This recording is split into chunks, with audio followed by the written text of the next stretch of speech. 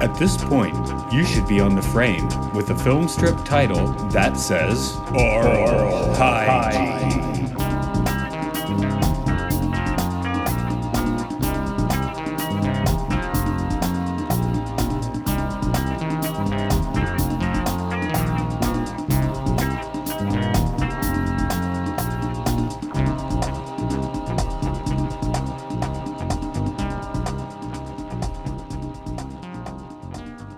Welcome to Oral Hygiene. This is a podcast where we talk about educational films, experimental caught films, and the more off-kilter of documentaries.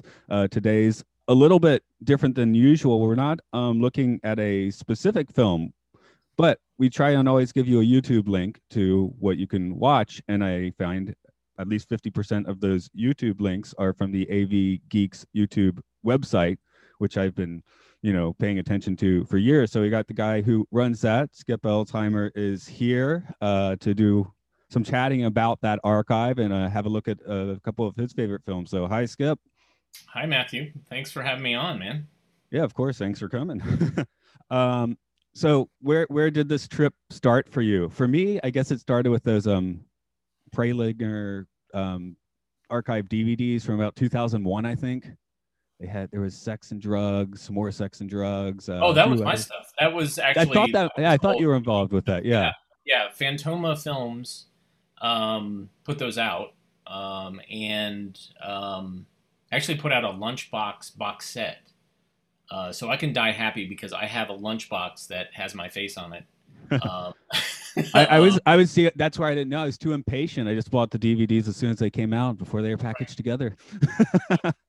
But before that, I was living with a bunch of dudes, like kind of post-college in a big house, and we were buying old surplus equipment from the state surplus in North Carolina. And we were in Raleigh, and we were in bands, and we were making music and noise and doing dumb things. And I started collecting audiovisual equipment, and I got like 6 pallets of old record players and reel-to-reel players and old VCRs and big TVs, and there was a 16 millimeter projector in there, and I was like, oh, this is interesting. So we went down to our favorite flea market, and somebody was selling some 16 millimeter film, and so we got one.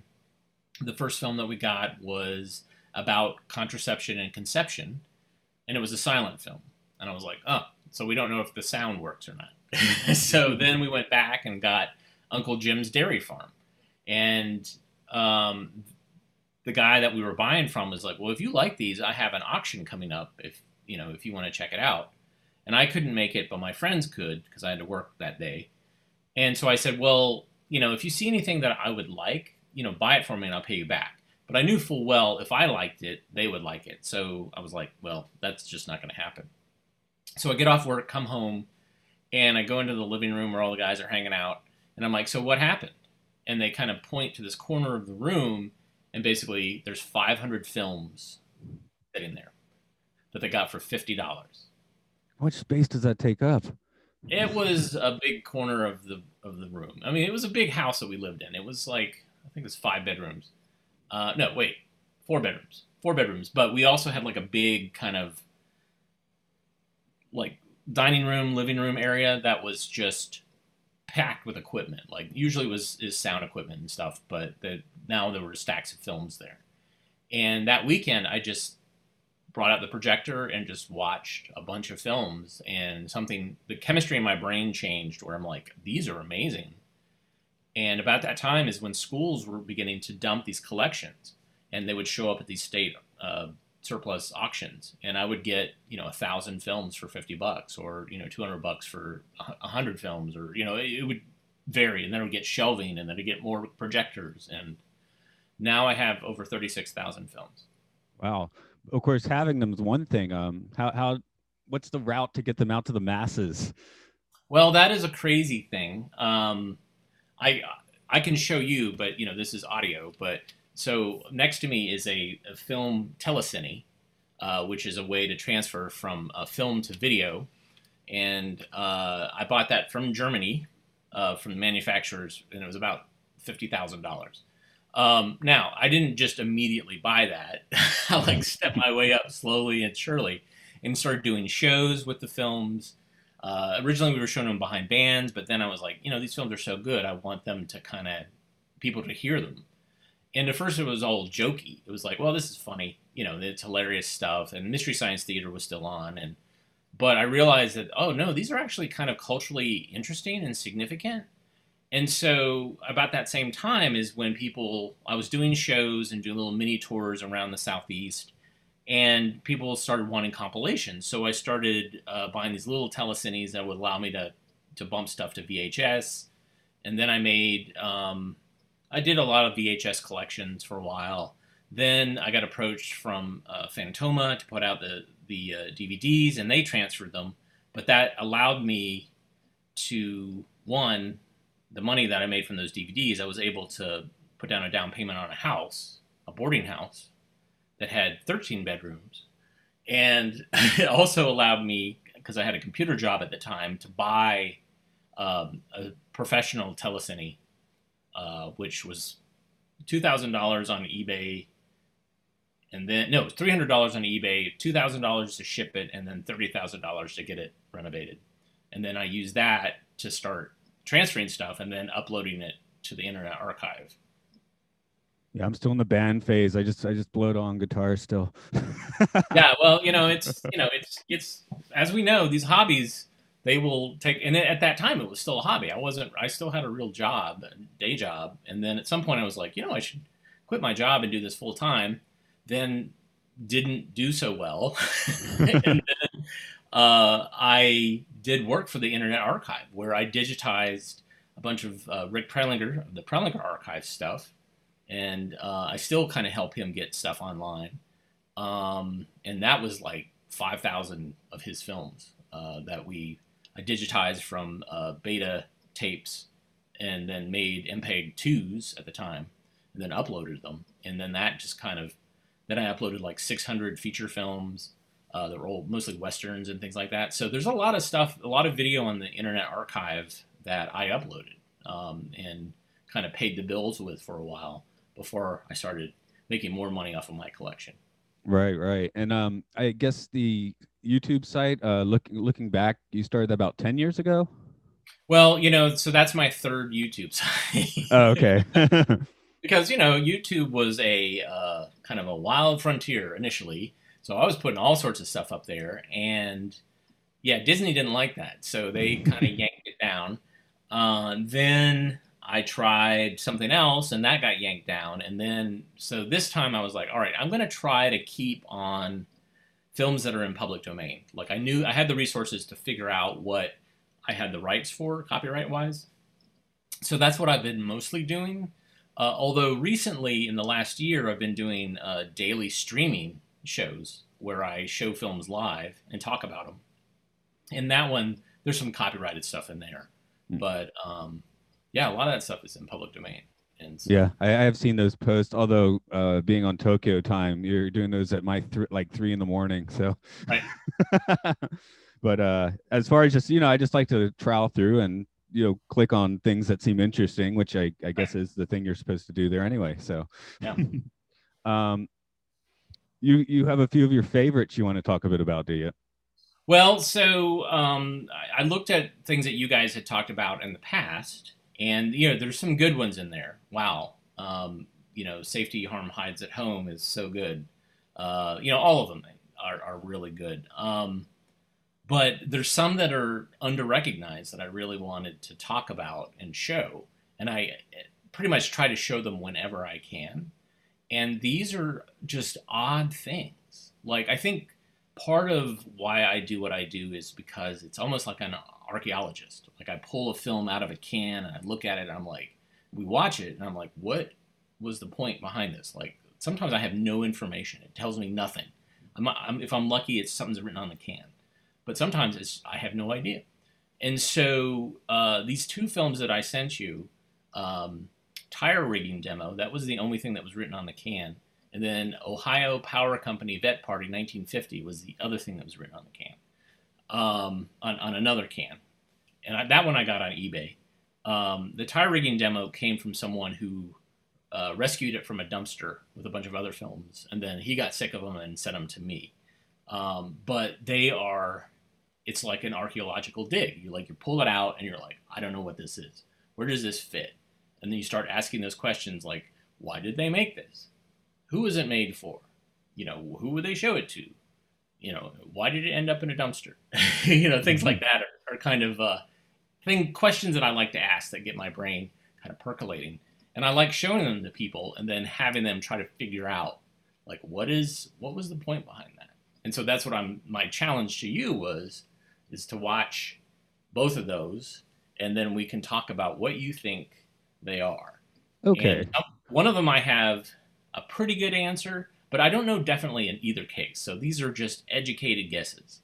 Okay, so let's start with the tire one, because that actually gets a pretty wild synchronistic hit, because I started, and I'm thinking car commercial just for shorthand, right? But the thing that really got me is I'm like, this music, I know this music. Was this on the there was like the Electro Soul compilation from the late 90s was on there, and I recognized from there. And then I looked down and I was like, wait a minute, I was listening to Chick Corea's Secret Agent album on the train last night, which has the Golden Dawn track. So it's like that. I literally heard this 12 hours ago. Nice. I love when that happens, when you watch something and then it immediately syncs up to some other thing that you experience out in the world. And that's why I like watching these films, is they're vibrant. There's a life to them that contributes to other things. It's not like, and because these weren't necessarily shown in theaters, they're shown in everyday life. They were shot in everyday life. So they reflect something that's different than going to see a feature film. You said you listened to a little bit of the show, and I think I said it a few times, but I don't know if you hit it or not. I just like the lack of pretension in this sort of thing. Like It is people, trying to do, like, it's not even like they're lacking in talent. They're lacking in spit and polish. They don't know all the professional tricks, and they're just... Right. I mean, and there's some that are good. There's some really technically well done educational films, but that wasn't the criteria. And I think that's what's great. So if you look at your Sid Davis films, you know Sid Davis, right? Yes. Okay. And you look at, Sid Davis was not a filmmaker, but he was driven by a passion to tell young people about dangerous strangers. Yeah, he's a morality play guy. Yeah. It was that passion that drove him to want to make these films and would raise money to make these films that he was so passionate about. I noticed that you showed Highways of Agony. That was somebody who was passionate. I think he was a lawyer. He was passionate about basically driver safety, and had a police radio, and he would go... Originally, he took photos of car crashes and then did a slideshow in the Ohio highway safety. They were like, this is awesome. And so he started taking a camera and started filming these car crashes and then editing them together with these weird narratives and this voiceover. And, that's how highway safety films got started, was this guy who had a passion, maybe in a weird obsession too, but, he had this passion to make this stuff, and it wasn't necessarily technically good. He eventually ended up with filmmakers that knew how to do stuff, but that's why, there's no pretension there. It's because they're passionate about what they want to do. No, my Monday co-host, he makes horror movies. He gets into KO syrup and all that stuff. But yeah, Highways of Agony pretty much disturbed him pretty hard. So he's like, why did I choose this? Yeah, because that, for many people, many high school students, that's the first time they saw a dead person, like footage of a dead person. So that would be a high school film. It was shown in high schools. It was shown high school up. So, like, my dad saw Signal 30 when he was in the Navy. He remembers that film. Yeah. And, it was just anybody. They were just showing it to anybody. And my theory was that the Highway Patrol did not actually make those films. They did help distribute them. They also gave them, a lot of basically promotion. But it was made by these highway safety film guys. There were two of them, I think. And I think the Highway Patrol liked it because it actually showed what they had to deal with gore-wise. Like, this will teach people a lesson. if they see what we have to deal with, maybe they'll think twice about running a stop sign or whatever. Like they were trying to punish us for what they had to deal with. See, our take was you had to get a DUI first to see this one. yeah. I mean, certainly. I talked with Brett Wood, the guy who did Highways to Hell, and I put that theory to him, and he's like, you know what? I think you're right. I think that those films were the punishment films, and there's drug films that are like that too, that are showing you this kind of over the top, whatever. And the problem with that is that a lot of times that doesn't work because young people just are like, yeah, that's not me. No, and you show the trippy sequences like, hey, I want to try that now. I don't care what you're saying. Oh, yeah. Definitely. I mean, that's the thing is like you watch some of these films, it's like, wow, they just showed you how to roll a joint. Yeah. Now you know how to roll a joint because you saw them do it. Yeah, that's what we talked about with Narcotics Pit of Despair. It's like, hey, I think I know how to do heroin now. Yep, exactly. I mean, I say the same thing, like that film Sudden Birth. I don't know if you've seen that. I feel like I know how to deliver a baby now. I can deliver a baby. I don't want to be challenged to do it, but if I had to, I can do it. So we're still learning from them. So that's cool. Yes. Sorry, getting back to the tire thing.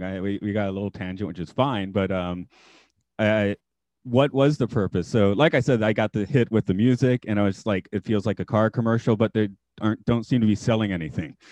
Right. So how did you know that they weren't selling anything? No brand names. There you go. All right. So the clue I think to this is in the title. Tire rigging demo. And I think what this was showing off, and this was a promotional film that was selling something, but it wasn't selling tires. It was selling this new equipment that this company had so that they could show to tire manufacturers and say like, hey, we can shoot a commercial using this new equipment, this rig that's on the outside of the tire, pointing in at the tire as someone's driving it. And we can sell your tires. Look how exciting your tires look when we shoot it with this rig. One shot that really did catch, I guess, so maybe that was the money shot, was just where it was kind of behind the tire and you can see the indentation from the right. Gravity. I was like, okay, that's a shot I feel like I don't usually see. So right. And so I think that was a promotional film because these films all came from a company that made promotional films. This dumpster, they dumped a bunch of stuff in a dumpster. Somebody pulled them out.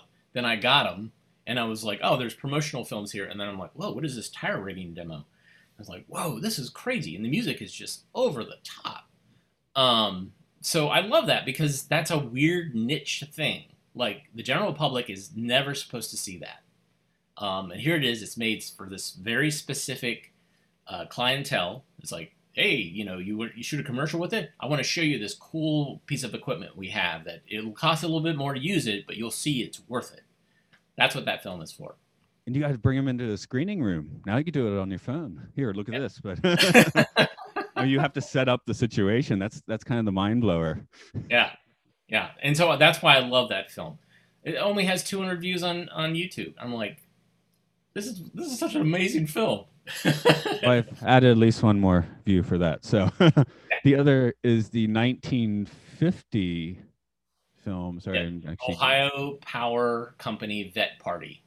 Yeah. Okay. That one definitely was more of an anomaly, like someone testing their camera at an event, because it was long shots of stuff, right? Right. Just people hanging on the stairs. It's right, silent. So how far did you get? I know that you didn't watch it in its entirety. You kind of skipped around a little bit, but right. I got your email about 10 minutes before we started, but but no problem. It's morning here. So once it was okay, this is silent. I just kind of like did one, right.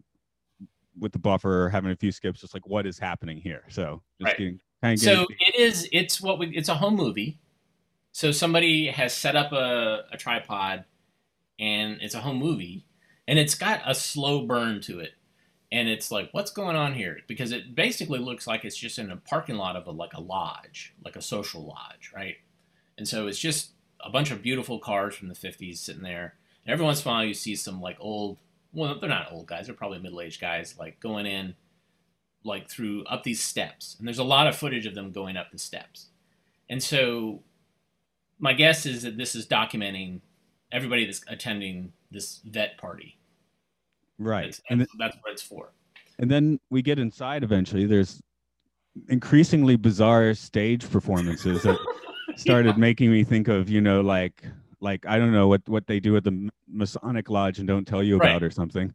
Yeah, it looks like it's either some sort of hazing or some sort of initiation thing, or just like, oh, these guys, we're honoring them, but we're gonna razz them a little bit, and it just gets crazier and crazier and crazier.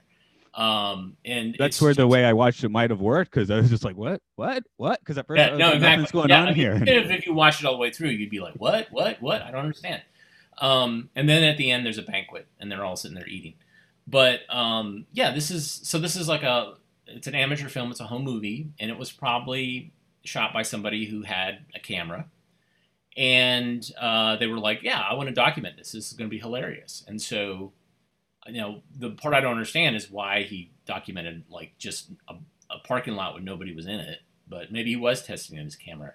But the rest of it is a pretty much straight up home movie, which I'm a big fan of. There is a thing. I mean, there's a little bit to a stereotype in Japan of people taking pictures all the time. So my daughter has this is a year and a half ago, but they're having a music festival, and I'm in there. It's pretty crowded, and there's nothing happening. There's people holding up their phones. I'm like, are you gonna sit around and watch this later? Like, right. I just film when they were actually singing or whatever, right? But some people just the entire time. So that mentality, I guess, still exists. Yeah, well, yeah, it's pervasive now. But I'll tell you, I probably have seen that film more times than whoever shot it. Like far more times, like probably 30 or 40 times. I've watched it and shown it and talked about it. And I do something. It's an international event. Actually, it has a big presence in Japan. Is Home Movie Day, where people bring their home movies and they talk about the importance of it, and then they watch home movies. And I think there's like 7 events in Japan, and it's in October. So that's something. And there's other countries that have it. Like I said, it's an international event, and I have home movie days wherever I am. So I'll have to go trying for that. Actually, the Monday Coast and I, we've been friends for years, and we have videos when we were kids trying to make the 5-minute movies, which he put on YouTube years ago, and has since lost the account. So now he couldn't take them down even if we wanted to. YouTube is wonderful and horrible for that. I am constantly dealing with erroneous copyright things from YouTube, and and stuff just disappears. It's like, oop, it's gone. Oh no, these we can't get rid of. They're there, whether we like it or not. Oh, so he lost the account, but they're still online. You can't take them down. So he'll get a comment, he can't comment to it. But I'm like, that's great. That's great. Awesome. Okay, yeah, I guess that's the other side of it. Yeah, and of course I've been smart enough to download them for myself just in case something like that ever does happen. So yeah, but yeah, that's kind of fun. So we got a look at your machine. You were mentioning sort of other elements of your setup. Yeah, so I can show you, and I was looking to see if I had this online so that people could watch it, and I don't think I do. So I might have to upload this to YouTube as soon as. Okay, I actually can put the video on YouTube as well. I just. Oh, okay. Yeah. Oh, that's great. So let me. The main deal is the audio one, but the people will be able to see this. So. All right.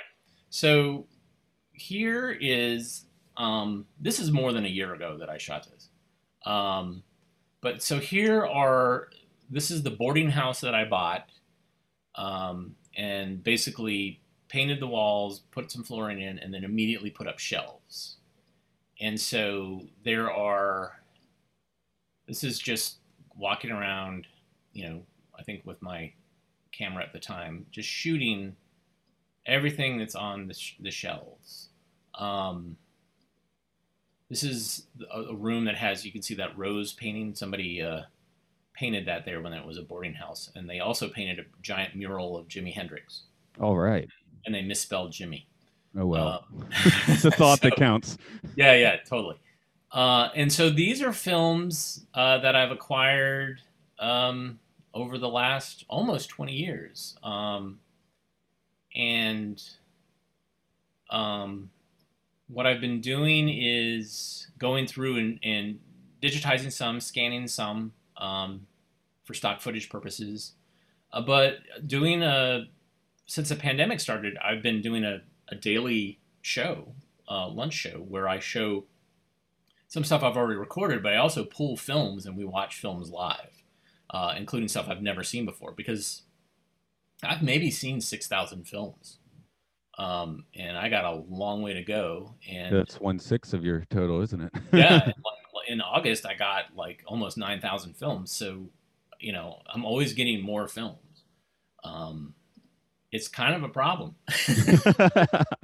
It's nice to have your own stash. I buy a lot of music still. We still have Tower Records in Japan. Recently, they have been like reducing their stock, and now half the store is for 5 K-pop bands, right? Right. Now I'm just like, well, I got enough here. It's like, it's like, this is my Tower Records now. So Right. Yeah. You go back and revisit. But I guess the thing, Matthew, like, how did I get doing this? Like, I think pretty early on, I realized that it wasn't just collecting the films, it really was showing them and sharing them. That was the big thing. Like, I was like, it's funny, but it's also culturally interesting. And I kind of want other people to have it, like, and see it. Because if these films, I rescue them from a dumpster or landfill or whatever, and they sit on a shelf, they're just sitting on a shelf, like, eventually rotting away. So for me, it was always important, and to this day, important to share them, to get eyeballs on them, so that people can kind of figure out, like, what it is, and watch something and say, like, oh, that's a Chick Corea song, or, oh, like, I'm in this film, or my father made this film, or I grew up in that town, or all these different things that kind of pop up when you put things on YouTube. And one of the craziest things is I kind of don't pick. I sometimes just put stuff up. I'm like, I don't know what the value of this is, but I'm going to put it online. And one of the most popular films that I put online is this footage, silent footage of a John Deere tractor going up and down a field for 20 minutes. Maybe it's calming. Well, so I had no idea, and at a point, I was actually monetizing the videos, and I was making money, and I was making like $200 a month off of people just watching that, and they would watch it in its entirety. Like, the metrics for YouTube told me, like, oh yeah, people are watching all 20 minutes of this, and YouTube loves that because they can keep putting ads up. And so what I figured out is there's a lot of John Deere enthusiasts who love old tractors. And this one, I think, was in the 60s. And so here it is, raw footage of a John Deere tractor doing what it does. And people loved it.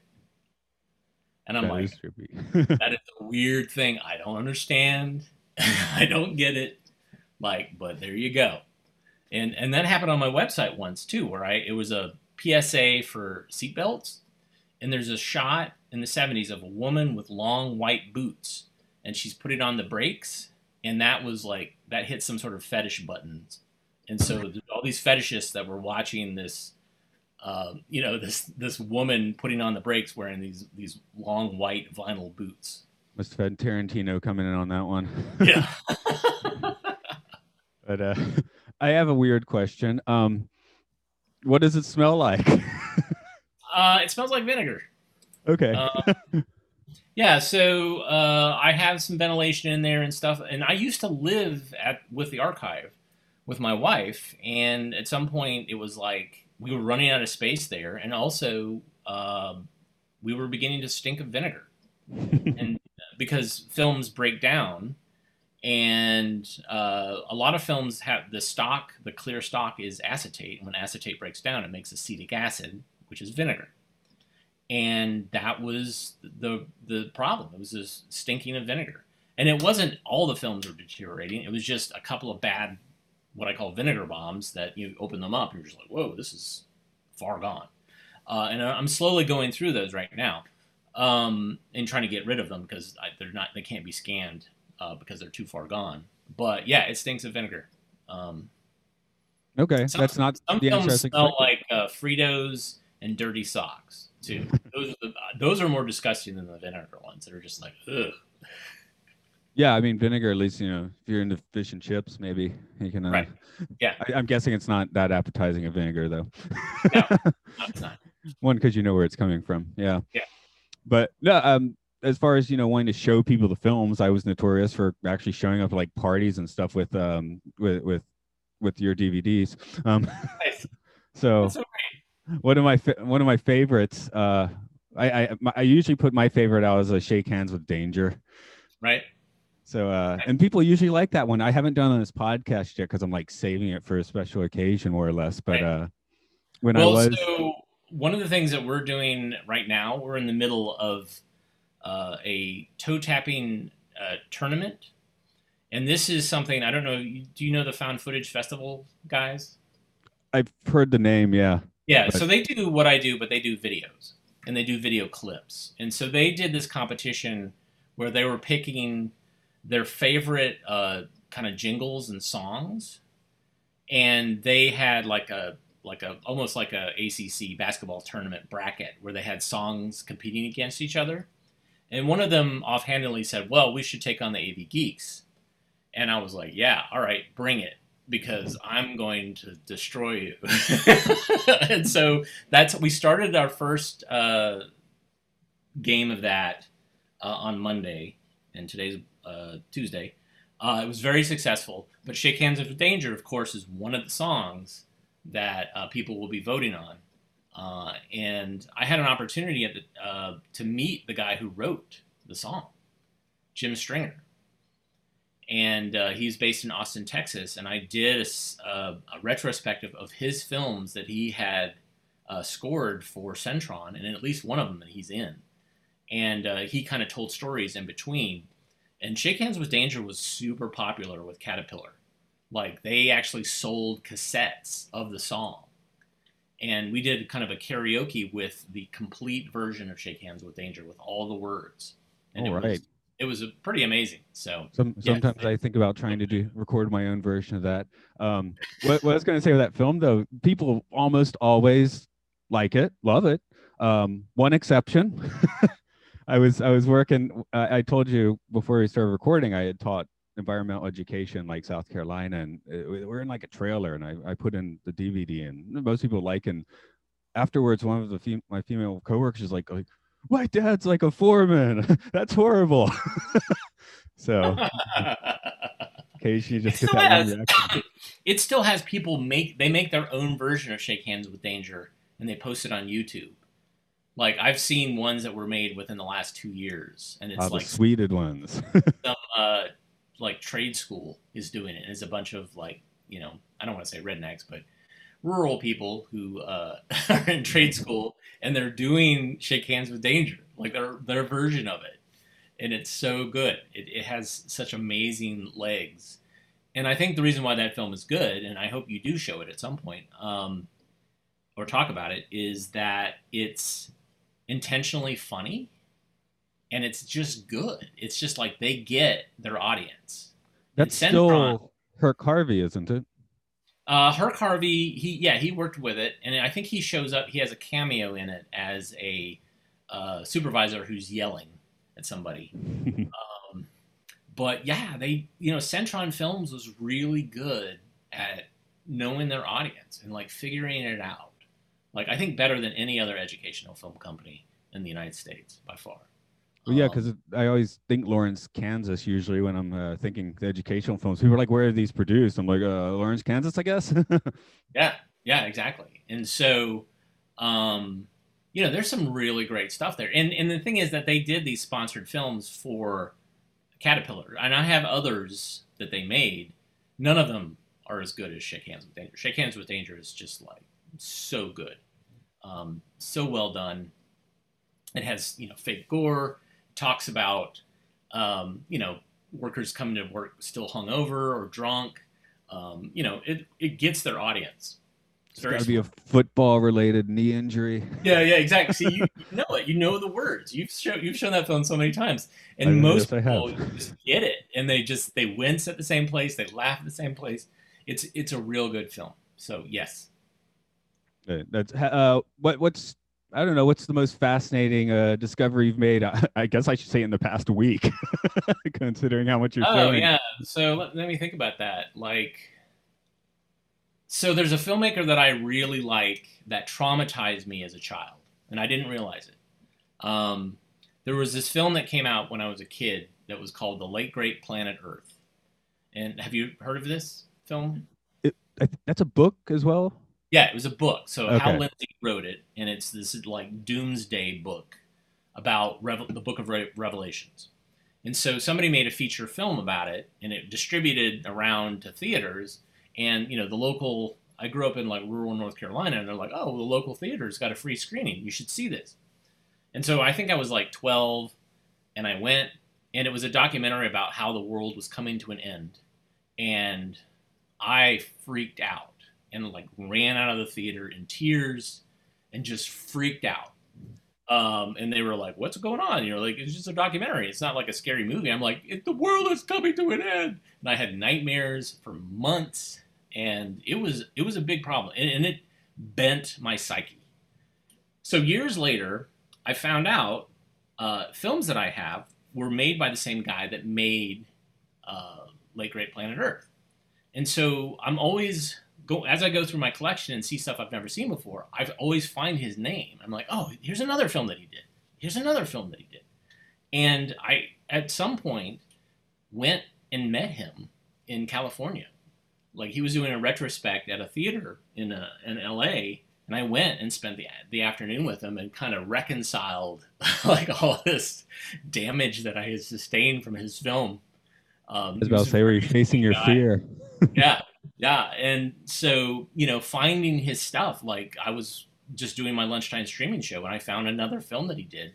And again, all the films he did are really kind of messed up. They're like weird. Like a lot of them are Christian films, but they really don't, they're kind of messed up. Like he made this film called Stalked, which I think I have online. And it was on, did you get the Religion DVD? Yeah, I think I know the one you're talking about. Yeah. It's about this guy being chased by Jesus, by this scary Dutch Jesus.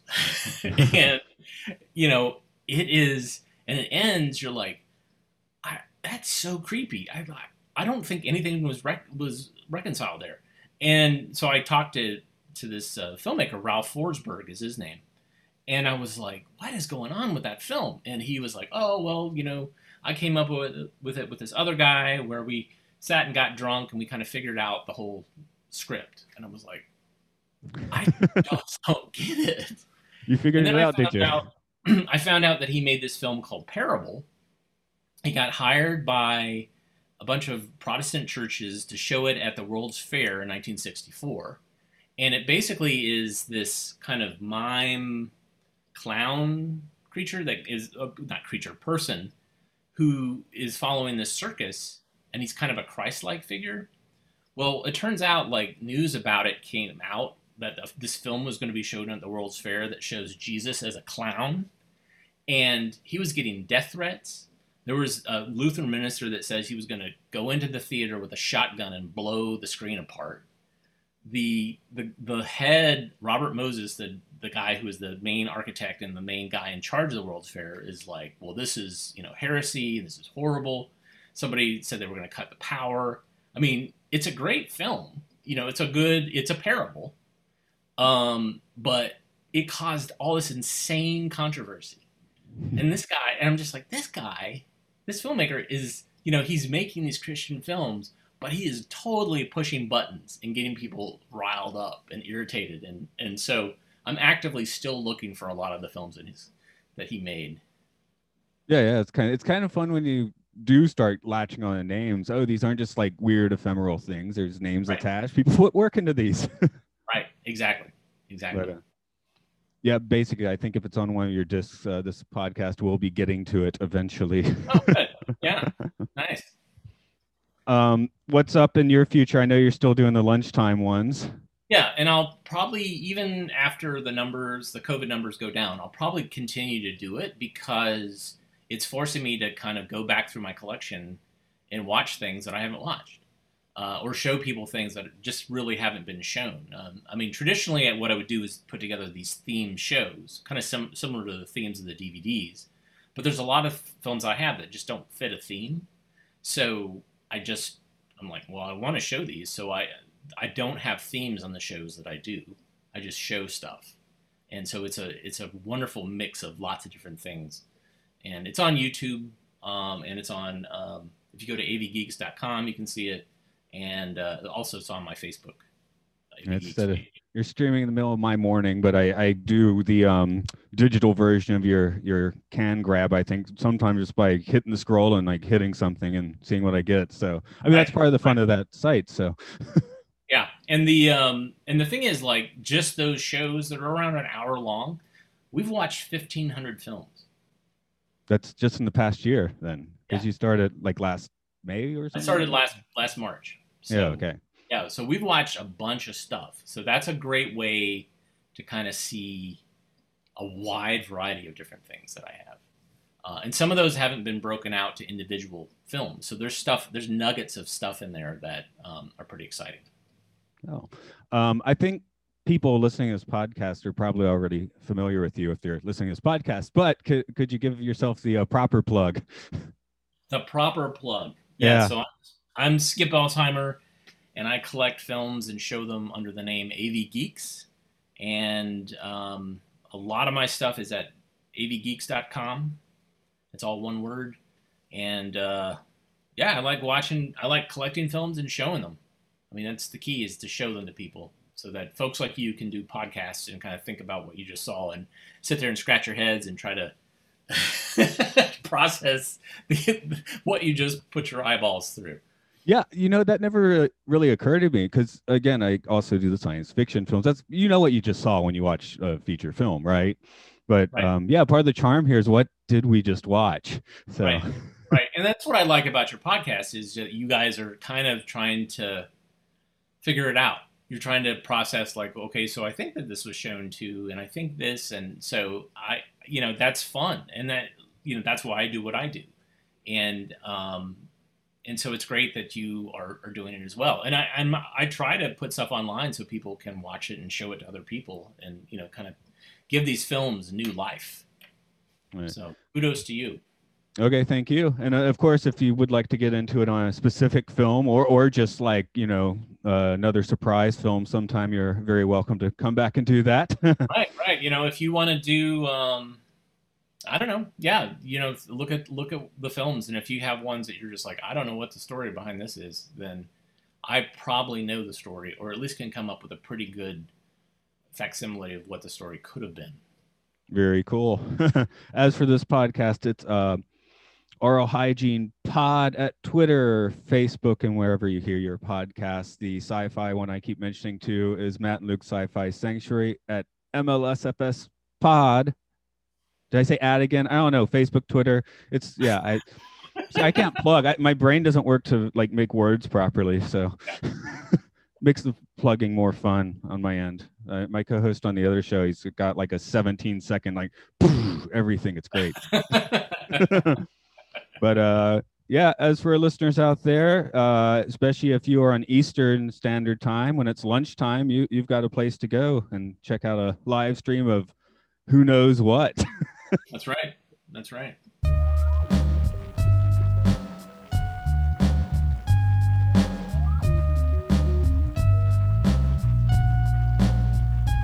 Did you advance the film strip? Are you on the final page? Well done.